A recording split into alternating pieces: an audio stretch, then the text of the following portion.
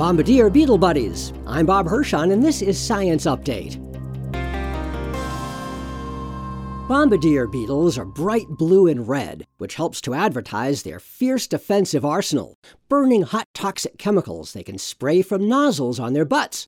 In the journal PLOS ONE, University of Arizona entomologist Wendy Moore and her colleagues report that while the nocturnal beetles are solitary at night, many different species shelter together during the day under rocks. It's actually a fairly unusual phenomenon for different species to regularly associate with one another. One reason could be that the different species bring different toxic weapons that probably contribute to a big chemical cocktail for a vertebrate predator that might find them during the day. And the huge mass of brightly colored beetles could warn would-be predators to back off. I'm Bob Hirschon for AAAS, the Science Society.